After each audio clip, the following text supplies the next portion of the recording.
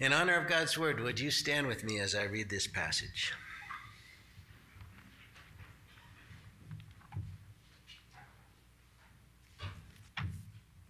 Revelation chapter 1 from verse 9. I, John, your brother and partner in the tribulation and the kingdom and the patient endurance that are in Jesus, was on the isle called Patmos, on account of the word of God and the testimony of Jesus. I was in the Spirit on the Lord's day, and I heard behind me a loud voice like a trumpet saying, write what you see in a book and send it to the 7 churches, to Ephesus and to Smyrna, to Pergamum and Thyatira, and to Sardis and to Philadelphia and to Laodicea. Then I turned to see the voice that was speaking to me, and on turning I saw 7 golden lampstands, and in the midst of the lampstands one like a son of man, clothed with a long robe and with a golden sash around his chest. The hairs of his head were white like white wool, like snow. His eyes were like a flame of fire. His feet were like burnished bronze, refined in a furnace. And his voice was like the roar of many waters. In his right hand he held 7 stars, and from his mouth came a sharp 2-edged sword, and his face was like the sun shining in full strength. When I saw him, I fell at his feet as though dead, but he laid his right hand on me, saying, fear not, I am the first and the last and the living one. I died, and behold, I am alive forevermore, and I have the keys of death and Hades. Write therefore the things you have seen, those that are, and those that are to take place after this. As for the mystery of the 7 stars that you saw in my right hand, and the 7 golden lampstands, the 7 stars are the angels of the 7 churches, and the 7 lampstands are the 7 churches. Amen. This is God's word. You can be seated. Let's go to the Lord in prayer. Thank you, Lord. Lord, thank you for your word. Thank you for this book. Thank you for the promises we read last week, that the blessing on the one who reads it, on those who hear it, and those who keep it. Thank you for your promise, Lord. Help us receive that promise this morning, to hear and to keep these words that we're reading.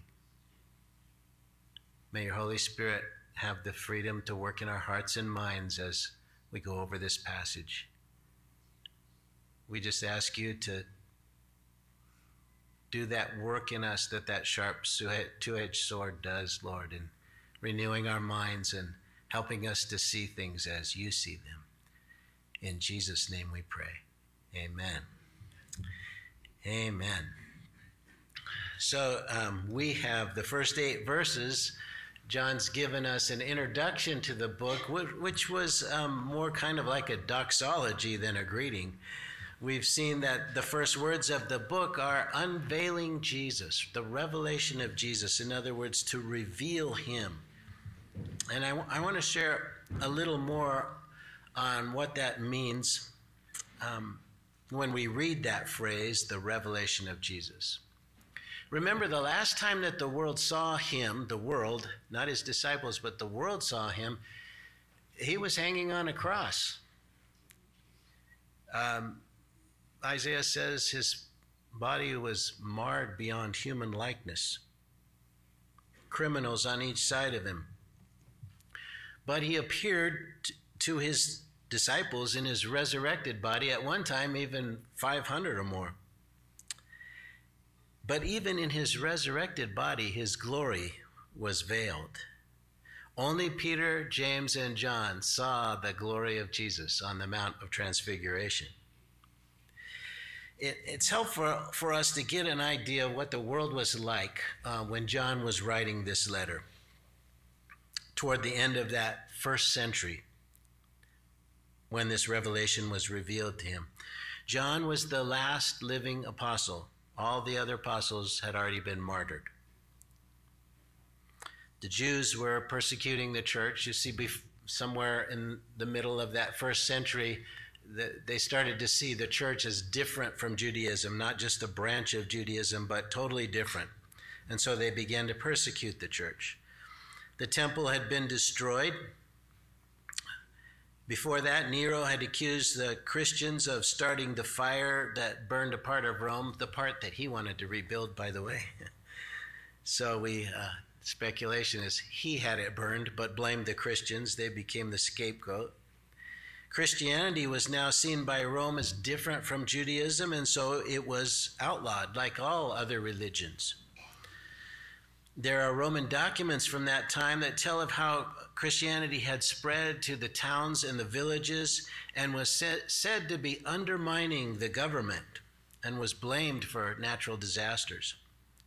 The Christians were accused of everything from cannibalism to incest to revolutionary plots.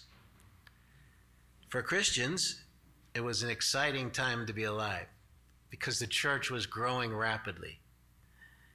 But it was also a dangerous time to be alive because the next earthquake could come and mean that you'd be thrown to the lions. Tertullian complained that when anything goes wrong, Rome's response is to throw Christians to the lion. He jokingly adds that it'll be hard for that lion to eat so many people. In other words, Rome was underestimating the growth of Christianity. John the Beloved was captured, and according to church tradition, Rome attempted to boil him in oil. And when that didn't work and didn't kill him, they sent him in exile to the penal island of Patmos. And it was there on that island that he received this revelation. Now today in our world, the Muslims are going through a very similar thing. As they have dreams and visions of Christ and become Christians, it can very well mean their death, executed for converting from Islam. But that was the world when God saw fit to unveil the glory of the Son of God to John. We could read the revelation of Jesus as God gifting Jesus with the unveiling of his current glorified condition. Do you remember that one time in John, Jesus, I believe it's John 17, when Jesus prayed, "And now glorify me with the glory I had with you before the foundation of the world." Well, that's what God is showing John, that glory. We'll see him as he is. He's not that bloody, broken man hanging, suffering at the hands of men and under the wrath of God. Now he is the glorified King of kings and Lord of lords. And what an encouragement that had to be to John and to the church of that time, living under that persecution. And to the church ever since, because all who live godly in Christ Jesus will suffer persecution. What a warning to the world and to those in the church who were indulging in wickedness. It's in this setting that John writes, verse 9, "I, John, your brother and partner in the tribulation and the kingdom and the patient endurance that are in Jesus, was on the island called Patmos, on account of the word of God and the testimony of Jesus." John's not using his status as an apostle for his authority of this letter. You know, often the letters of Paul begins by saying, "Paul, an apostle of Jesus Christ." He's saying why he has the authority to write the letter to them. Apostle means an official representative of Jesus. But John doesn't use that title here.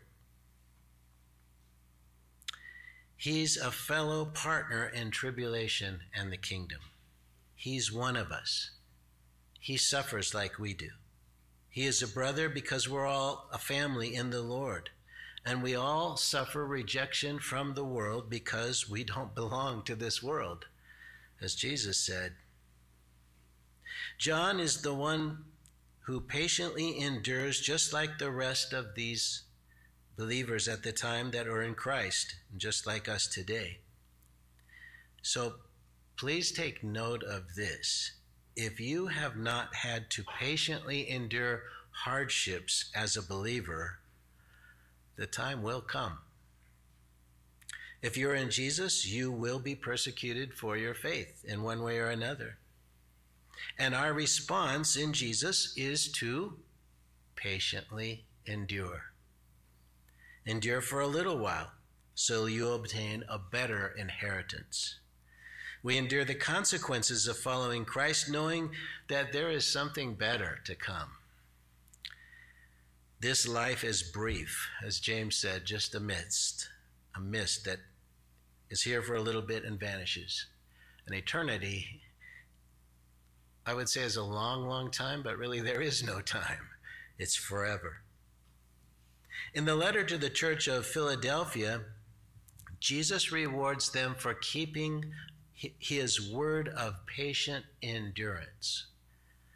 Perhaps it's that word that came through the Apostle Paul: if we endure with him, we will also reign with him. The reason John was on the island was because of the word of God and the testimony of Jesus. If you're true to the word and share the word and stand on the convictions that we receive from the word, you too will have to endure patiently.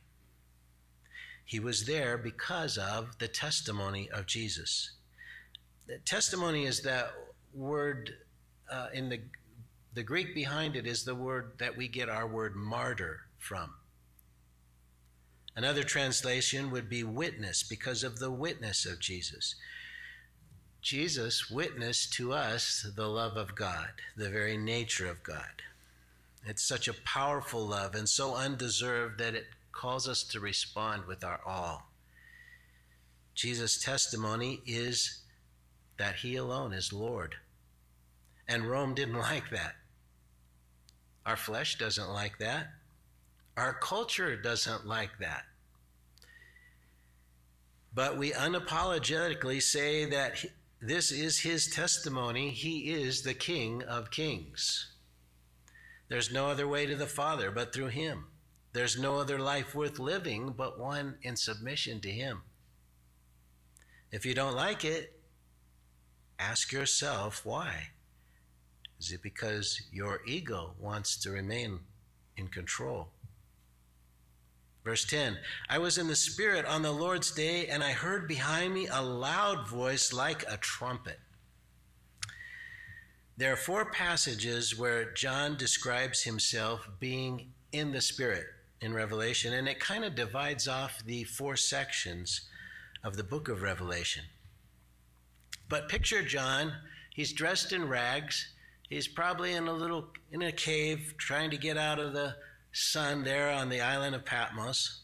And knowing it's the first day of the week, the day that Jesus rose from the death and the day that the Spirit descended on the 120 in the upper room, just see him there worshiping the Lord Jesus as he remembers things that Jesus said to him and the time that he spent with Jesus.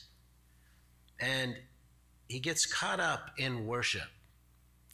And suddenly there's this blast like a trumpet behind him. I can see him hitting his head on the top of the cave as he jumps to turn around to see what that noise is.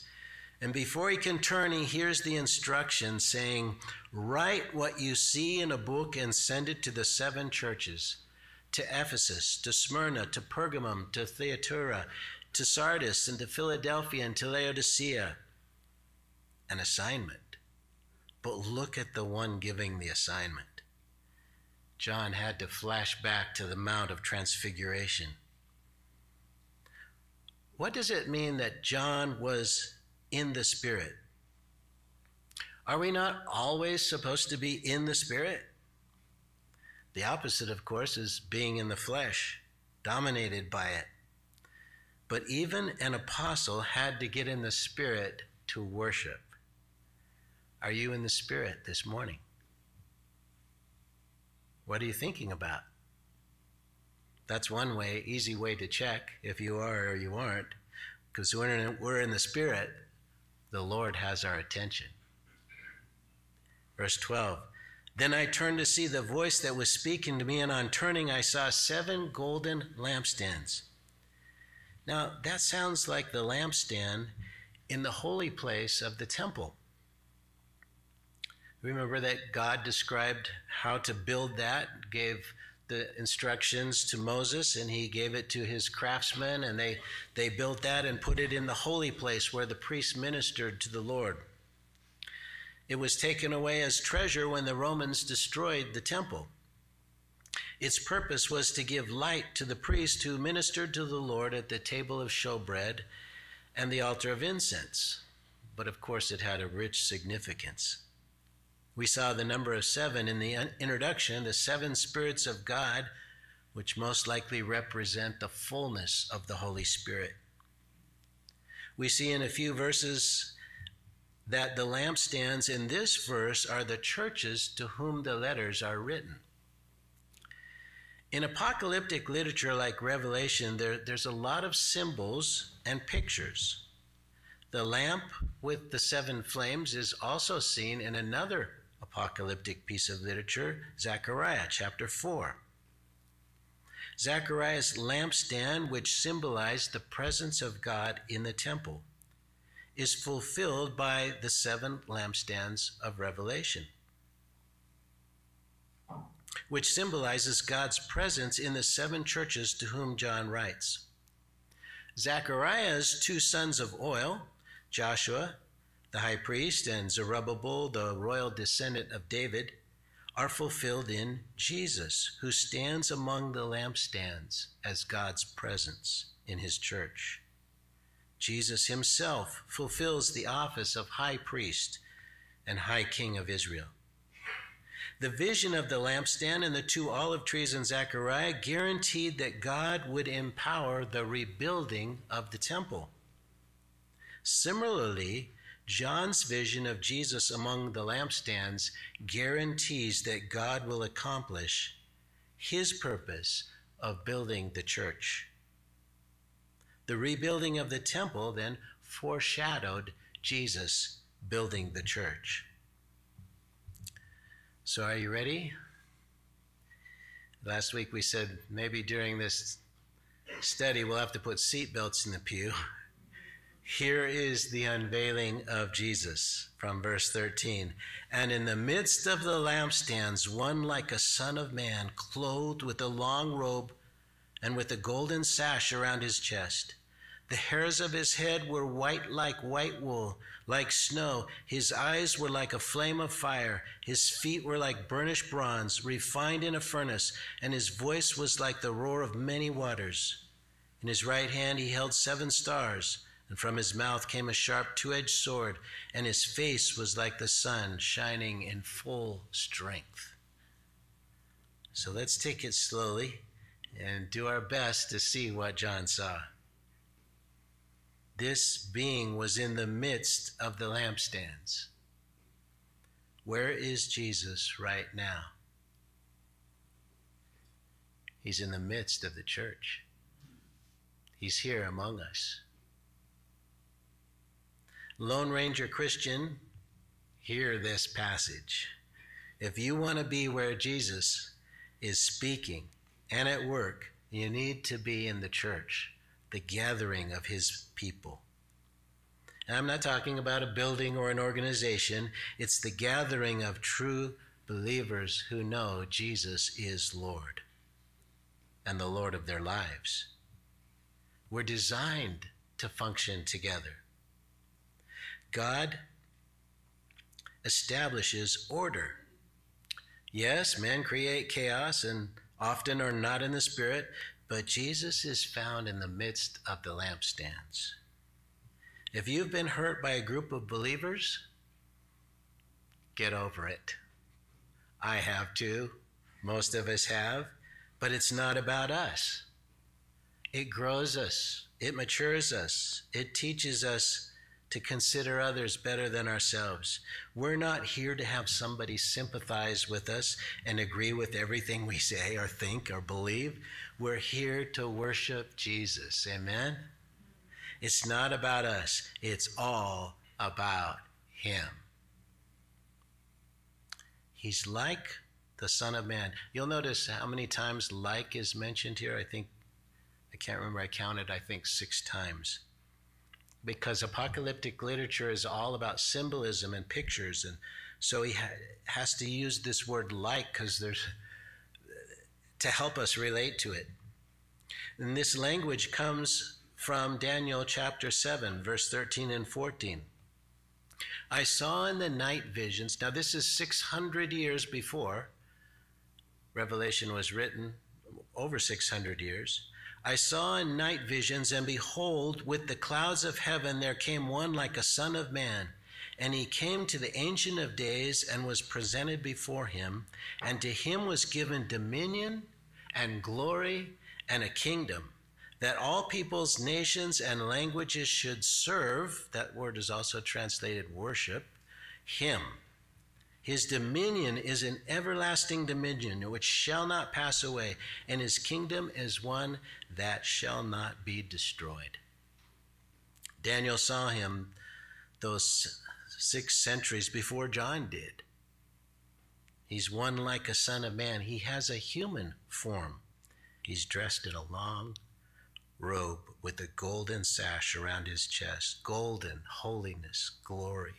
His hair is white as snow, which identifies Jesus with the Ancient of Days, described in Daniel chapter 7, verse 9. But it's his eyes that captivate me. They're like a flame of fire, piercing, revealing, loving, judging. Dare we look into them?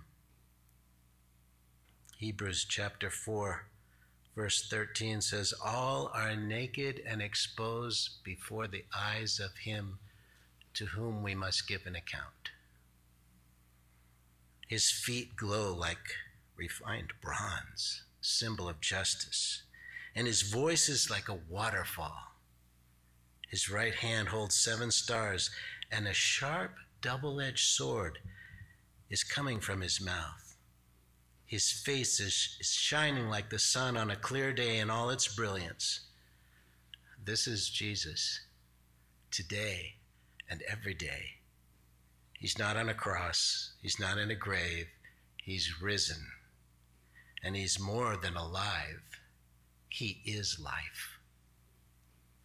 He speaks to us, and his words are that sharp, 2-edged sword, discerning the thoughts and the intents of our hearts. Verse 17 and 18, and when I saw him, I fell at his feet as though dead. But he laid his right hand on me, saying, fear not, I am the first and the last, and the living one. I died, and behold, I am alive forevermore. I have the keys of death and Hades. Now, in the book of Daniel, Daniel witnessed an angelic being in chapter 10 with similar features, and Daniel had the same reaction. He just fell on his face and had no strength. The interaction with the supernatural takes away our ability to even stand. Their touch strengthens the recipient to be able to receive the message that they've been sent to give. The necessary command is always, fear not.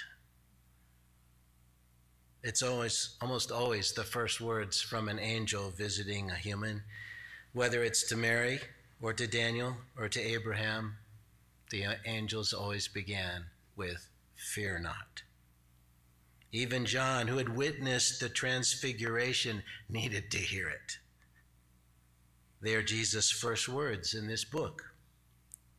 After reading the words of the book, we need to hear those words too. Fear not. And why can we fear not? Because of what he's done for us. Because he was the living one who died and now lives forevermore. Jesus follows John's description with his own self-description. John's gospel has a number of I am statements from Jesus. You're probably familiar with many of them. I am the bread of life. I'm the good shepherd. I'm the door of the sheepfold. I'm the resurrection and the life. Here, Jesus uses a description we saw in the last lesson from verse 8, which described God the Father. Here Jesus used that description and applies it to himself. They are both the first and the last. I've always thought of how ludicrous that would sound coming from anyone else's mouth. Can you imagine your neighbor telling you, I'm the first and the last? I was and I am and I will be. You go, boy. Whatever. But when he says it, it provokes awe and wonder. The Alpha and the Omega declares himself to be the first and the last. There is nothing that escapes him. He sees all things of all time. He's the living one. He died and he is alive forevermore. Some in the Old Testament were raised from death, some in the New Testament raised by Jesus, but they all died again. When Jesus died, he conquered death. He took the keys of death and hell. Satan no longer holds that power of death over us because Jesus is victorious. Satan had to forfeit those keys to Jesus. And when God said that if you eat of the forbidden tree, you shall surely die, death became the lot of the human race.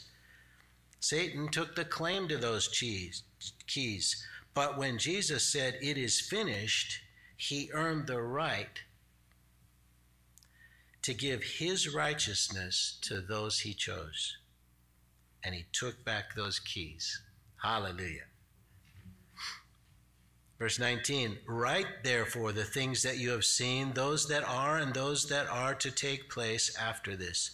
Once again, we have this past, present, and future dimension because John is writing about Jesus who was and is to come. He's writing about the living one. The book covers what John had seen, the present, and the future. Verse 20. And as for the mystery of the 7 stars that you saw in my right hand and the 7 golden lampstands, the 7 stars are the angels of the 7 churches, and the 7 lampstands are the 7 churches. So the symbolism is explained for us. The lampstands are 7 churches that existed in Asia at the time. Because of the previous verse, some people believe this speaks of church ages or periods of time that the church has existed. I think our problems are the same throughout history because the heart of man is the same. We have the same problems as they had. We can see all the church problems and all the victories in the church of every era in these letters. And so it applies to us as well. Some of these people may be backslidden or misled, but if they are in Christ, they're part of the church. We even have unbelievers among us who haven't surrendered yet to the lordship of Christ. And so we have the same problems that the church has had. We all are works in progress. Amen? People point to the church problems as a reason not to attend a church, not to be part of a fellowship. But on the contrary, it confirms the doctrine of the fallen state of man. Every letter in the New Testament was addressed to problems in a church. We have to wait for heaven for perfection. If you find a perfect church, I say don't join it, because it'll no longer be perfect. In the meantime, we patiently endure as we grow in Christ and learn to love one another, warts and all. The 7 stars are the 7 angels of the churches. Now, there are a number of ideas about this meaning. I lean toward the use of historical information that would help us to interpret the expression. The early church patterned its worship service after the synagogue. The one who delivered the message on any given Sabbath, expanding on the passage that was read, was called the messenger. And the word in Greek is angelos. It's the same word for angels because angels are messengers. I believe the Lord was saying that on Sunday, when the letter was read, the one to expound on the letter from Jesus was in the palm of his hand. Jesus would use the messenger to convey the letter purely and without personal agenda. God will see that his message gets through to his sheep, and I count on that because we're all flawed. But God is glorified by the beauty he creates from flawed instruments. It displays his greatness. Of course, it could be a heavenly being. That's the way the word is used in the rest of the book. And that's a wonderful thought as well, that each true church has an angel assigned to it. To the angel of the church in Sedona, right? The reason God anoints the messenger is because God loves his sheep. If my message to you comes with the anointing of the Holy Spirit and you hear from the Lord, it's because he loves you, not because I'm special. Oh, I can certainly get in the way and I can be more available to him, but the anointing on the message is because of his love for you. As the letter was read to each church, they were ready to listen intently, because this isn't just John's opinion. It's from the eternal one, our glorious, resurrected Lord. And that's how we should receive it as well. Imagine how this introduction to the letters that followed would have warned and encouraged the churches living in that day. And it should do the same for us today. It should really cause our ears to be open to what follows. We've seen in this passage the unveiled Jesus. What he will say is also an unveiling, for it reveals his heart for the church, his bride. Are you ready to look into those eyes of fire? We start the letters next week, but you can read ahead if you dare.